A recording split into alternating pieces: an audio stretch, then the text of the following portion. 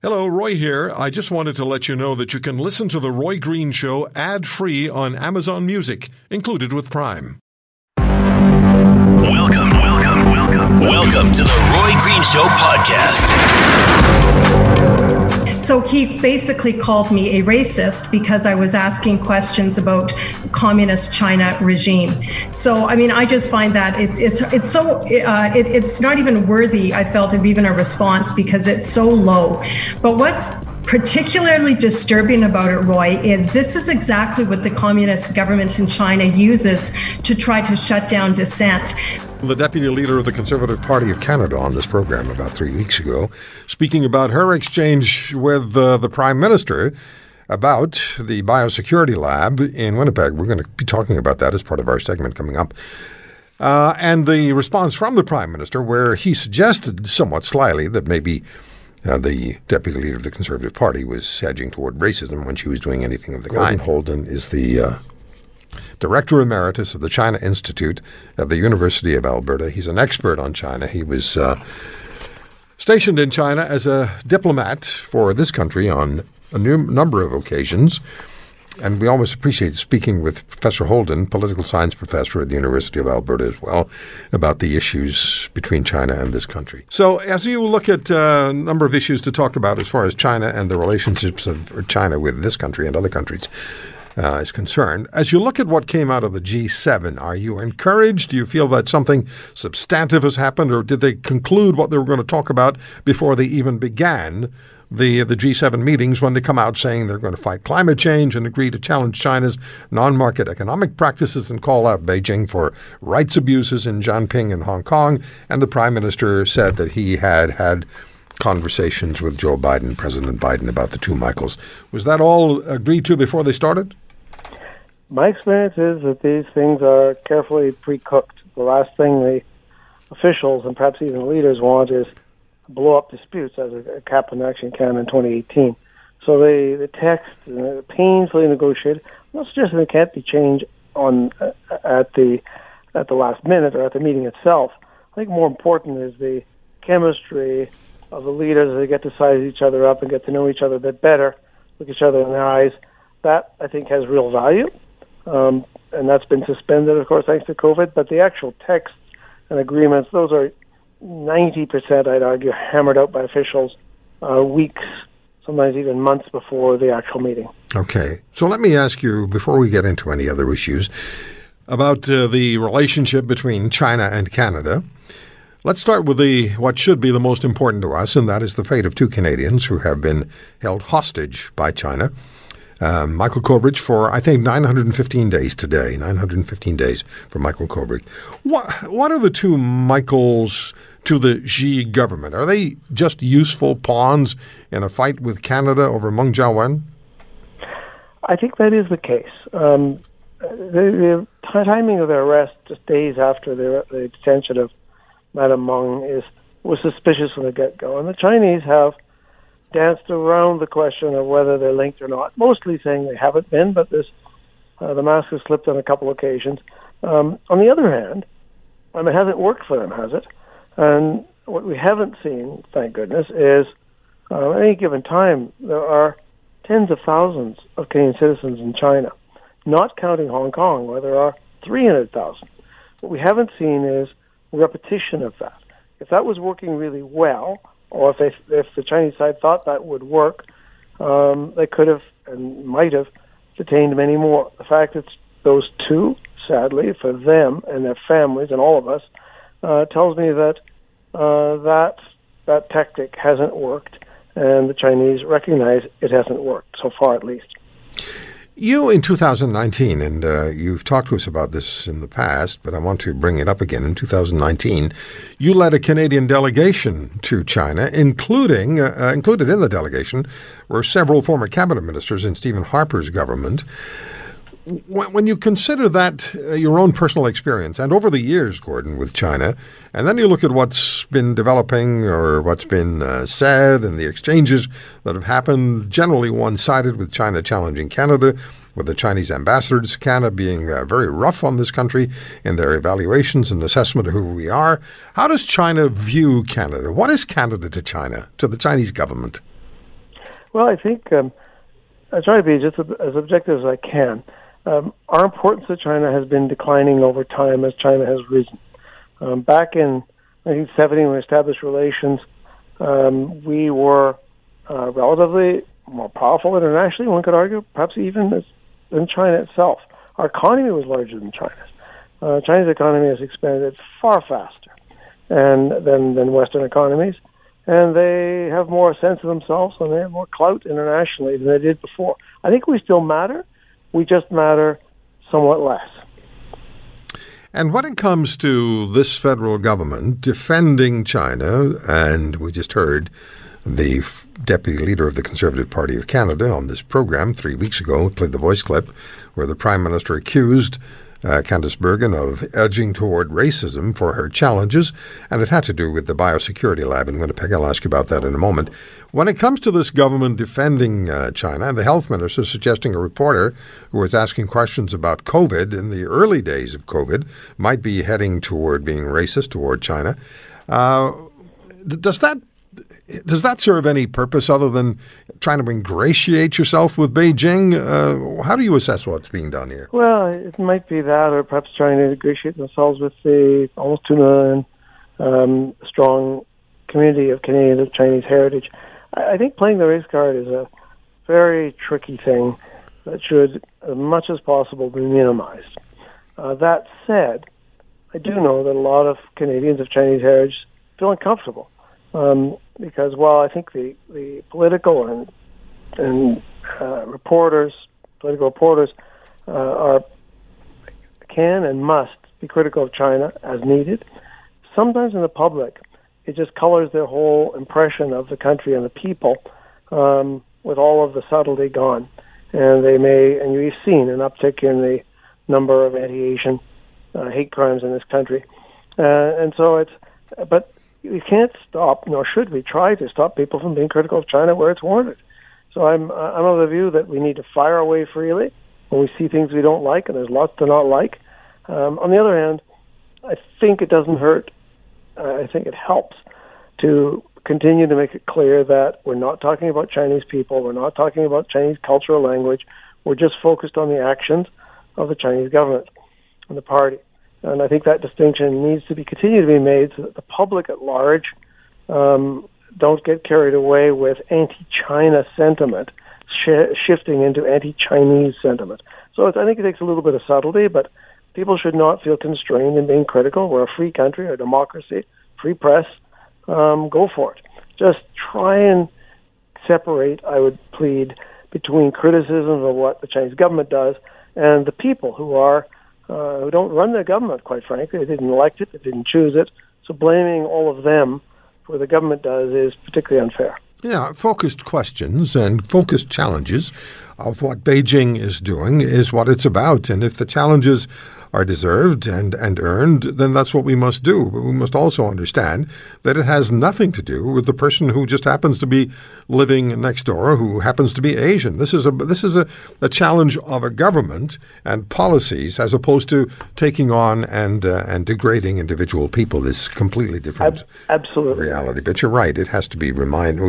We at least have to keep it in mind. But we should also have a situation where you don't have a prime minister suggesting to a deputy leader of the Conservative Party, the official opposition party, that you're being racist when you're asking questions about the access of PLA, People's Liberation Army scientists, to the Winnipeg Biosecurity Lab. If anybody's mixing up the issue or playing fast and loose with credibility, it's Trudeau if he's doing that to Bergen. I have to come back to the two Michaels, Gordon. What is it that gets these men out of Chinese custody? What gets them out of the Beijing government's custody? Is there only one way? Yeah, I wish there were multiple ways. I think there's maybe variations on the one way. And I think the solution to the Meng Wanzhou case is inextricably linked in Chinese eyes. Not in our eyes, but in theirs. And that matters since they hold the two Michaels.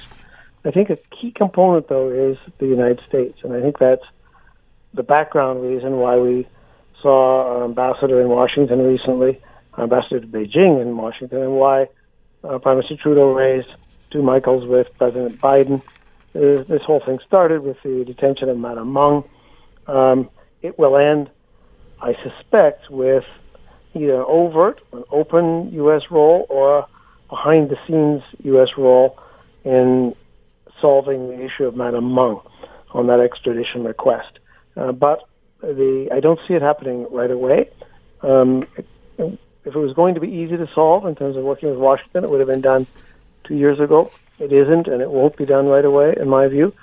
But I fear that is the only way. Madame Meng, in some fashion, is allowed to leave North America, and that probably means an important U.S. role and probably direct discussions between the United States and China. At least they have discussions at a senior level, which we don't have any longer since this conundrum arose back in 2018. Okay, let me go to the Winnipeg story, or the Winnipeg Biosecurity Lab story. What's your overview of this developing situation, the loose ends, and the concerns about People's Liberation Army access to supposedly the most secure microbiology laboratory in Canada, one of the most secure laboratories in the country, in the world, where the most dangerous pathogens on Earth are stored and studied? We had 2 scientists walked out of the lab and fired, and CSIS had concerns, I imagine still has concerns, and the Trudeau government is refusing to comply with the parliamentary committee's demands for complete information into this situation. How do you put all that together? Well, it's I think there's at the minimum some errors in administrative procedures. That's at the most benign end of it. And at the other end, and I won't speak to potential roles of those 2 particular scientists in detail because I don't know all the detail, which is details held by the RCMP and by CSIS and by the Canadian Health Agency and Health Canada and the Chinese, I presume. But when you're involving highly sensitive level 4 labs, there's only a handful of them on Earth, there's only 1 in Canada, caution is needed. And it would appear that at a minimum, some rules were bent or broken. There was a lack of oversight. We don't know whether these 2 scientists who were escorted out of the lab, whether they were bending the rules or they had been undermining the rules deliberately to benefit China. Both are possibilities.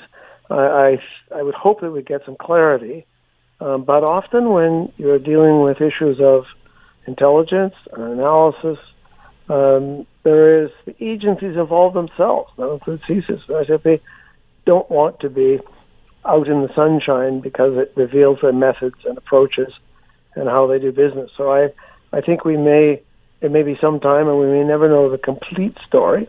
And sometimes intelligence is uncertain as its outcomes, a bit like the U.S. government now looking at the origins of COVID-19. Intelligence agencies, President Biden just said today at Cornwall at the G7, I'm not really sure about the origins of COVID-19 because the intelligence community is not certain either. And I think in our case, a smaller case, but important, even intelligence agencies may not be certain as to why this happened. Mm-hmm. Was it just collaboration with people they knew in Wuhan, or was it something more sinister? I hope we find out. But in the meantime, I would argue we do need greater caution, especially when dealing with countries that are rivals, to make sure that we're not being naive and taken advantage of. Yeah. Not the first time I've heard the word naive in relation to this particular story. When you think of a family of 5 and 4 of their lives are stolen, under the circumstances we know happened, it just makes you feel ill. It makes you feel ill. Hussein Hamdani is a lawyer in Hamilton. He's a member of the Hamilton Mountain Mosque. He's a former member of what was known as the Hamilton Jewish Arab Muslim Dialogue Committee. And I had something to do with the formation of that committee back in the early 2000s. And the committee's objective was to foster dialogue. And the committee members were frequent in-studio guests at CHML. And they were the sponsors of the 2006 presentation of Interfaith Dialogue with Judea Pearl, the father of slain journalist Daniel Pearl, and Professor Akbar Ahmed, the professor of international relations at American University in Washington, D.C. I thought of Hussein when I first encountered this terrible situation in London, and called him right away. And been a while since we talked. And he joins me on the program on the Chorus Radio Network. Hussein, thank you for coming on with us, and condolences to you and everyone in the Muslim community in this country. Roy, thank you so much for the kind words and the condolences. Really appreciate you saying that, and congratulations on getting your second dose. That's fantastic. I want to congratulate you and also thank you for this opportunity to speak. Well, I feel lucky that I've had my second dose.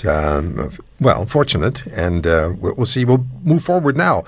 Hussein, do you consider the horror of a family of 5 being attacked in a terrible way, and thinking of a 9-year-old boy who has to live with this for the rest of his life, 4 family members dying, is that the action of one deranged individual, or is it a reflection of a greater issue within Canada and an issue specific to Muslims in Canada, do you think? Yeah, no, it's bigger than just one deranged individual. I'm going to share with you and your listeners a statistic that should embarrass all Canadians. And that is, more Muslims have died in Canada for being Muslim than in any other country in the G7 in the last 5 years. Think about that. I mean, we have the smallest Muslim population, and yet we have at least 3 incidents in which Muslims were murdered simply because they were Muslim by perpetrators who didn't even know them, but just knew that they were Muslim. And so this isn't just happenstance. This isn't just one, murderous individual in London. This, unfortunately, is the 3rd incident in the last 5 years in which 11 Canadians who are Muslim have died. And so we need to look at this in a much bigger and broader sense than just a one-off incident that we can just kind of pass off as, sometimes bad things happen once in a while. That is such a shocking statistic that you just quoted about the G7 and Canada and Muslims dying. It really is. It's when you first told me this off the air, I looked it up. Not that I didn't believe you, but I looked it up, and it's really, really disturbing because we've done programs on the issue of lack of tolerance and hatred directed toward religious groups within the country, particularly. And it's right there. It stares right at you. That number stares right at you. Hussein, and look, we sometimes maybe I would speak personally. I don't want to speak for all Canadians, but I look at the United States and I think, man, what an awful gun culture they have, and how many mass shootings they have, and sometimes I may be even smug in thinking that we're so much better off in Canada because of our respect for the rule of law and our tolerance for one another. And yet, even though there's 10 times more Muslims in the United States, Canada still leads that number of murder. When you saw the massive response from the people of London and people in communities across Canada, that must have been encouraging, yeah? Absolutely. It wasn't just like, look, my emails blew up. I know the family. I lived in London for 3 years, and I know the family. One person who spoke at the funeral. I'm not sure if all your listeners got to see it. Dr. Ali Islam. He's a friend of mine, and I know when I spoke to him earlier this week, he was saying how encouraged the family is, how encouraged the community is with the response that we got from, and I don't mean this in a negative way, but just ordinary Canadians, just ordinary people who said, I'm going to let the community know I stand with them. That was certainly not just encouraging, but it was so needed, at the time. Yeah. Hussein, how would you suggest the issue of communicating with one another, and so we understand each other, better and don't have these preconceived notions of who we are. I thought this morning about the Dialogue Committee of the early 2000s, which was comprised of members of the Muslim, Arab, Jewish communities. You were a member of that committee, and you addressed and spoke about divisive realities. That committee's not in existence any longer, but is it time for a nationwide series of dialogue committees under a national umbrella objective? It's a great point, Roy. I'm going to take a step back. I was on a advisory committee to the federal government on national security matters between 2005 and 2015. And it first started with the Liberals, and then it was with the Conservatives, but I was still on that committee. And this sounds very simplistic, but I said, look, for us to ensure that we have a more socially cohesive society, we really need to do three things. Number one, in no particular order, but just number one, every Canadian should feel home in Canada. So the government, whether it's federal or provincial, cannot have laws that are disenfranchising. No one should feel that they're being targeted by their government, right? And so we could have another discussion about Quebec's Bill C-21 another time. Number two, communities need to get to know one another. Canadians need to get to know one another. And if they do, they would realize that, everyone's worrying about the same things. Everyone's worrying about their children and their schooling. Everyone's worrying about, just being a good person. Everyone puts their pants on one leg at a time. That our commonalities and our similarities dwarf those of our differences. And then the third point, though, is that communities must be self-reflective and have a zero tolerance for the propagation of hate within their communities. And so I know I took that back, and I made sure that within the Muslim community, we didn't have statements that are anti-Indigenous or anti-Semitic or anti-LGBT, whatever it was. We need to make sure we have zero tolerance. And so I would say in this now context that we're speaking about, in terms of white supremacy, the last 2 points really matter. We need to get to know one another. We need to realize how close we are. But we also need the allyship. We need the partnership of the white Canadian community to say, look, these guys who are killing are doing so in your name, in white supremacy. So we need you guys as partners and collaborators to ensure that this doesn't happen in your name anymore. So it's a multi-pronged effort, I would say, Roy. We do need more dialogue, and I think the more we love each other and understand each other, the less hatred there will be. But we also need the white community to say to themselves, we can't allow our young people to be so far off doing things in our name that is murderous. And frankly, I'm Canadian. When you mention younger community, and as soon as before you said that, I was thinking along those terms. And my hope is always with younger generations who grow up together, who understand one another because they do grow up together. They do the same things with one another. They enjoy the same activities with one another, and they don't see each other as being different. And I experienced some of that when I was in my early teens. It was a different dynamic, but my buddies were my buddies, and if my parents' generation saw their parents differently, that didn't mean I saw them differently. I just saw them as my friends. So the younger generations, I think, are the hope. Would you say? Would you agree? Yeah. Yes, but there's a but there. Right? Okay. The difference between your generation and I put myself in my generation and the newer generation is that we didn't have to deal with social media the way these guys do, and so what happens is, when I was young, we had one TV in the house, and we watched hockey together as a family and maybe the news together, but there wasn't a lot of choices, right? You watched it, and if you're old like me, you had to get up and turn the channel with your hand, right? Like we didn't even have remotes when I first started. Nowadays, it's very different. You get on YouTube and you get on the internet, and there's millions upon millions of chat groups, and so yes, the youth is the hope of the future, but we need to help make sure that they don't go down rabbit holes of prejudice and bigotry. It's all out there. It's interesting you say that, because as you were talking, I thought, well, that individual who is charged in London is 20 years of age. Yeah. So when I say young people, you're right. There are external influences with the younger generations now that my generation certainly didn't face, and you didn't face.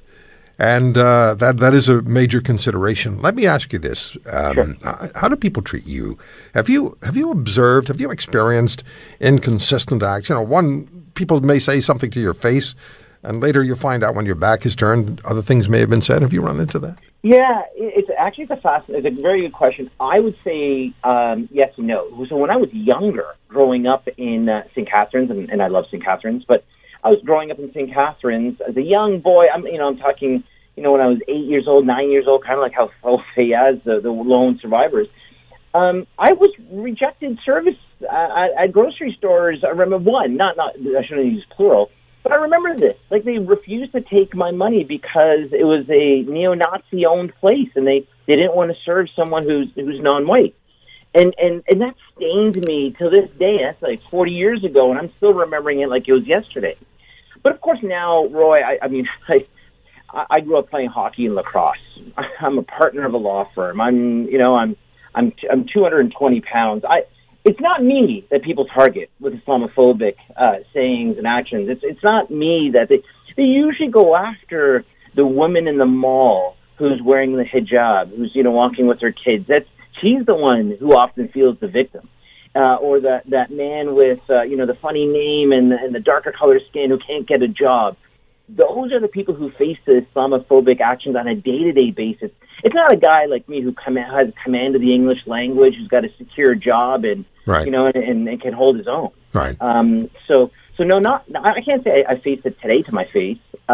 But we know it exists, and it's usually Hussein, may I do this? May I commit to doing another program with you and get some other people in on it, and you and I will work on that together, and we'll do a show on that in the very near future. Is that all right? I would love that. Okay.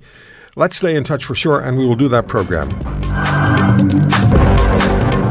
Jody Wilson-Raybould is independent member of Parliament for Vancouver-Granville. She's the former Attorney General and Minister of Justice for Canada, and daughter of a First Nations hereditary chief, lawyer. And I said to her off the air just a few minutes ago, I said, I try not to be a fan of politicians. It's not something that works well for me, but I am a fan of Miss Wilson-Raybould because she has earned the respect of people in this country by standing up for what matters and standing up to a Prime Minister and a Prime Minister's office. And we know as much as I think we're going to be able to find out about the SNC-Lavalin case, which isn't going to stop me from asking questions. Jody, thank you very much for coming on the program. Thank you for having me. I appreciate being here. Let me start with very difficult issues that this country is facing. And today, the issue is one of race and intolerance in light of the horror rampage against the Afzaal family in London, Ontario. The funeral is today. And then Quebec is moving forward with its Bill 21, of course, which has been described as a direct government endorsement of intolerance. What do we need to do? Where are we? What's the issue of tolerance, race, religion? Where are we in this country right now? Well, I join so many people, everyone across the country, in recognizing and remembering and honoring the lives of that beautiful family that was murdered. We have to, when talking about Islamophobia, anti-Semitism,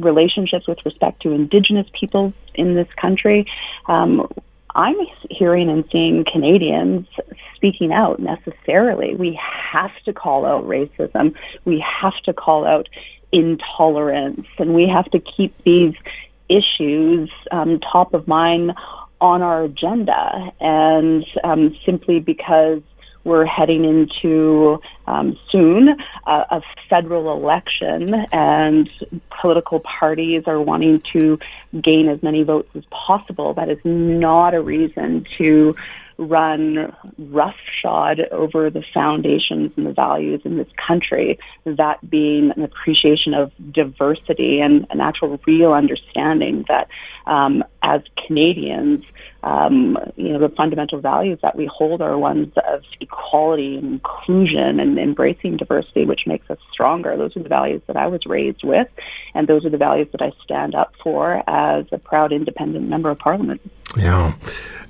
We've seen thousands and thousands of Canadians gather in vigils and expressions of sorrow and solidarity for the Afzaal family and great concern for the issues that we have to deal with, but there's also, seems to me, a public determination to do exactly that. The question is, what will official Canada do? So I'll ask you this. Do you have faith in an inquiry into the discovery of the remains of 215 children in Kamloops at the residential school? Because you've called on Mr. Trudeau to uphold his commitment for transformative change in relations with Indigenous people. Do you have confidence that this is going to be done properly, with forethought, and then proper follow-up and commitment to the whole issue? Well, I will say that, we have seen report after report, dating back to 1996 with respect to the Royal Commission on Aboriginal Peoples, which expressed the needed solutions facing Indigenous issues in this country, through to having the Truth and Reconciliation Commission reports, murdered and missing Indigenous women and girls, calls to action. And while I will say there has been some movement made, this government, this Prime Minister, has not followed through on his promises, and we need to hold him to account. So do I have trust or faith that something's going to move as a result? I hope so, but I think that for me, and I know many Indigenous leaders and Canadians across the country, that hope and that trust in this government and in this Prime Minister to do the right thing, to stop taking half measures or just speaking in terms of promises and turning those promises into action, it has waned.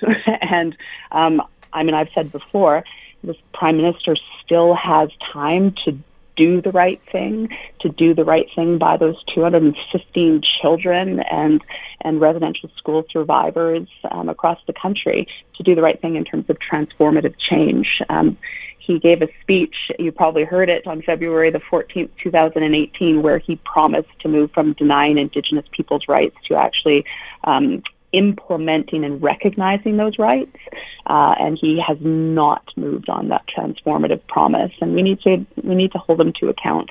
Mm-hmm. Your upcoming book is titled Indian in the Cabinet, with the word Indian in quotation marks.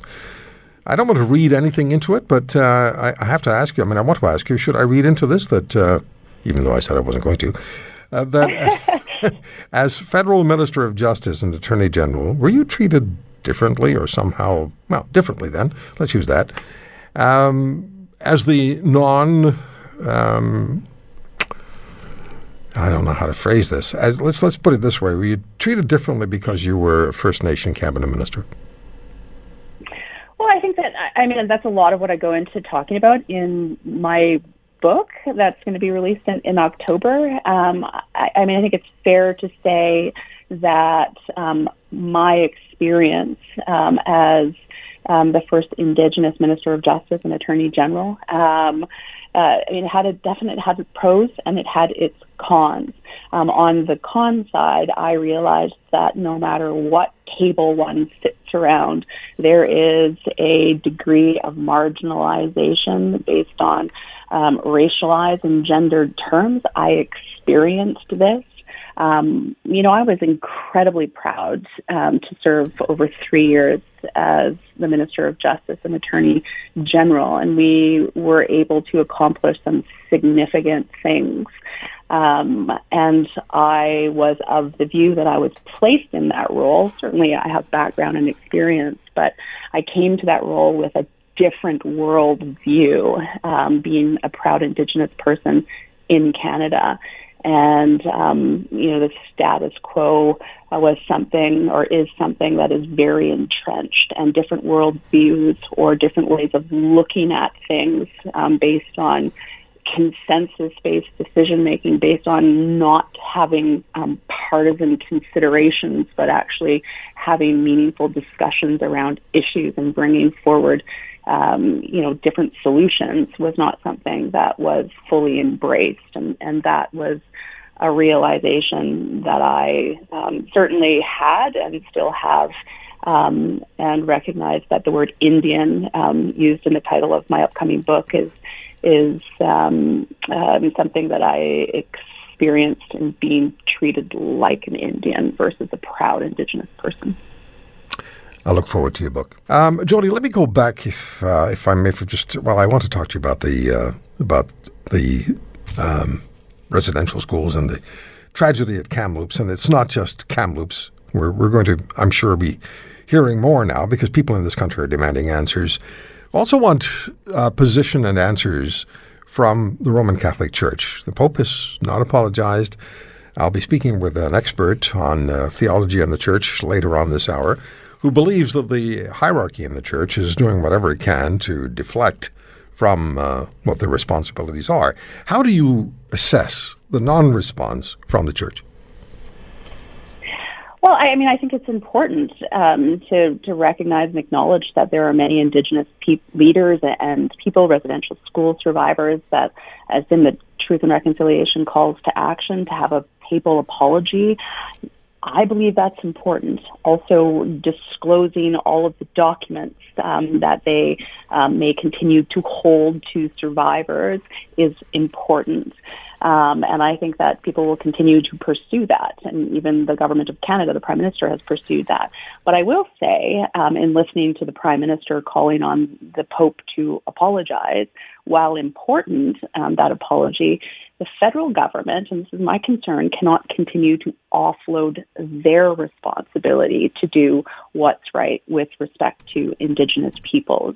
And I appreciate the federal government speaking about supporting the Kamloops and other communities, because there will be more mass graves reported, to do the necessary investigations and have those investigations and memorialization led by communities.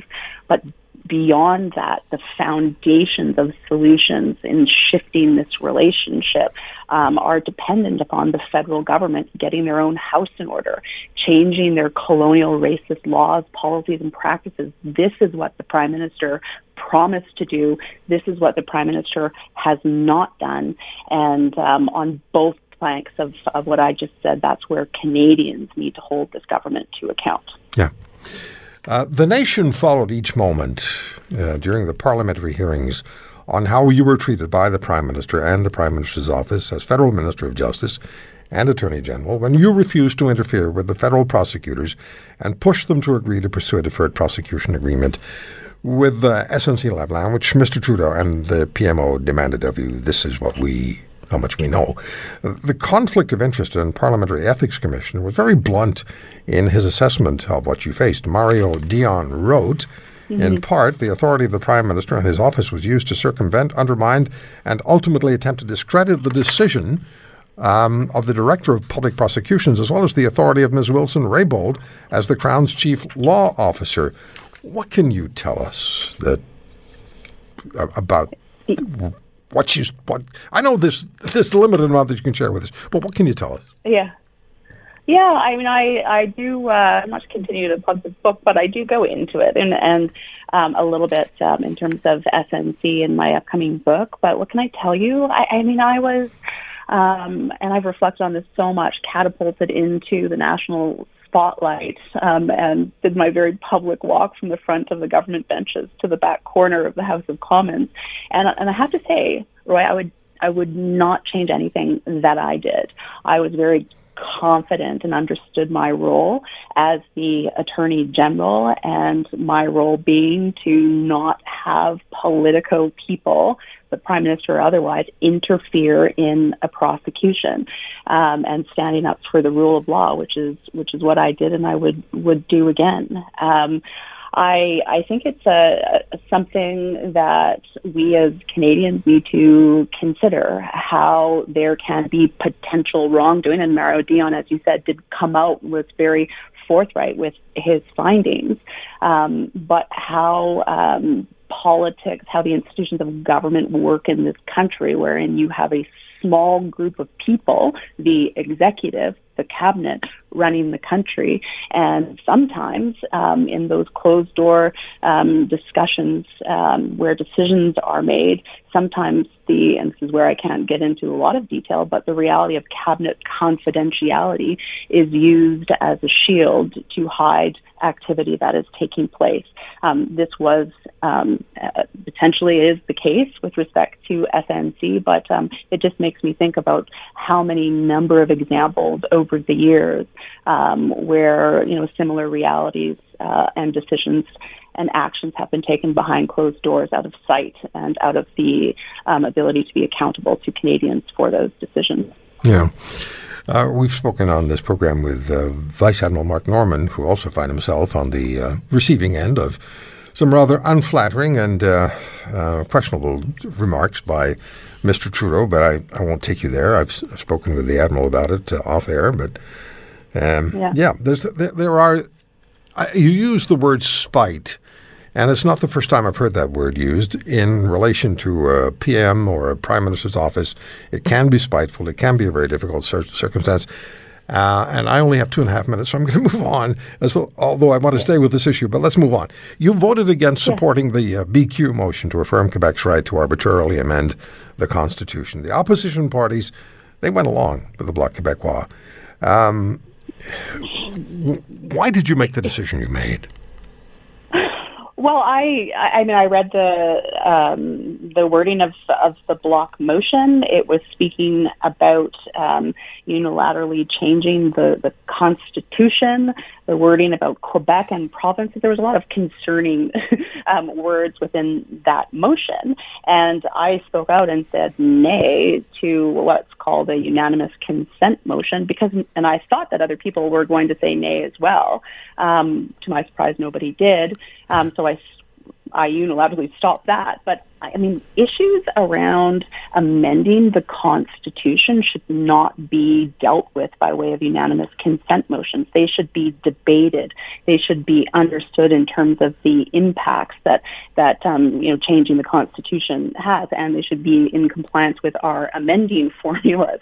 So I think there's a time and a place and an important conversation to have around the Constitution, but it's certainly not by way of a consent motion. And I believe fundamentally that there are things that are bigger than politics, that are bigger than making sure that we secure votes in Quebec, and the rule of law and the Constitution is one of those things. So I would do the same again in that case as I did the other day. Well, I'm glad you did that, because I was looking at the other parties and thinking about what they were doing. I thought, don't you get it? Even in a selfish way, I mean, they should be protecting the Constitution of the country, and they weren't doing that. And it's not up to the Prime Minister to say, well, Quebec and French is a minority situation in North America, so go ahead, amend the Constitution. That's not the way it works. Yeah. It's just not. Yeah, there's some decisions that, as elected leaders, and in particular leaders of parties or the Prime Minister, I mean, there's some decisions that you might have to make that will upset people, but that's what leadership is all about. I mean, we want to elect leaders that will make the right decisions and that will explain why they made them, and we want to be able to trust that they'll do that. Thank you for listening to today's podcast. If you want to hear more, subscribe to The Roy Green Show on Apple Podcasts, Google Podcasts, Spotify, Stitcher, or wherever you find your favorites. And if you like what you hear, leave us a review and tell a friend. I'm Roy Green. Have a great weekend.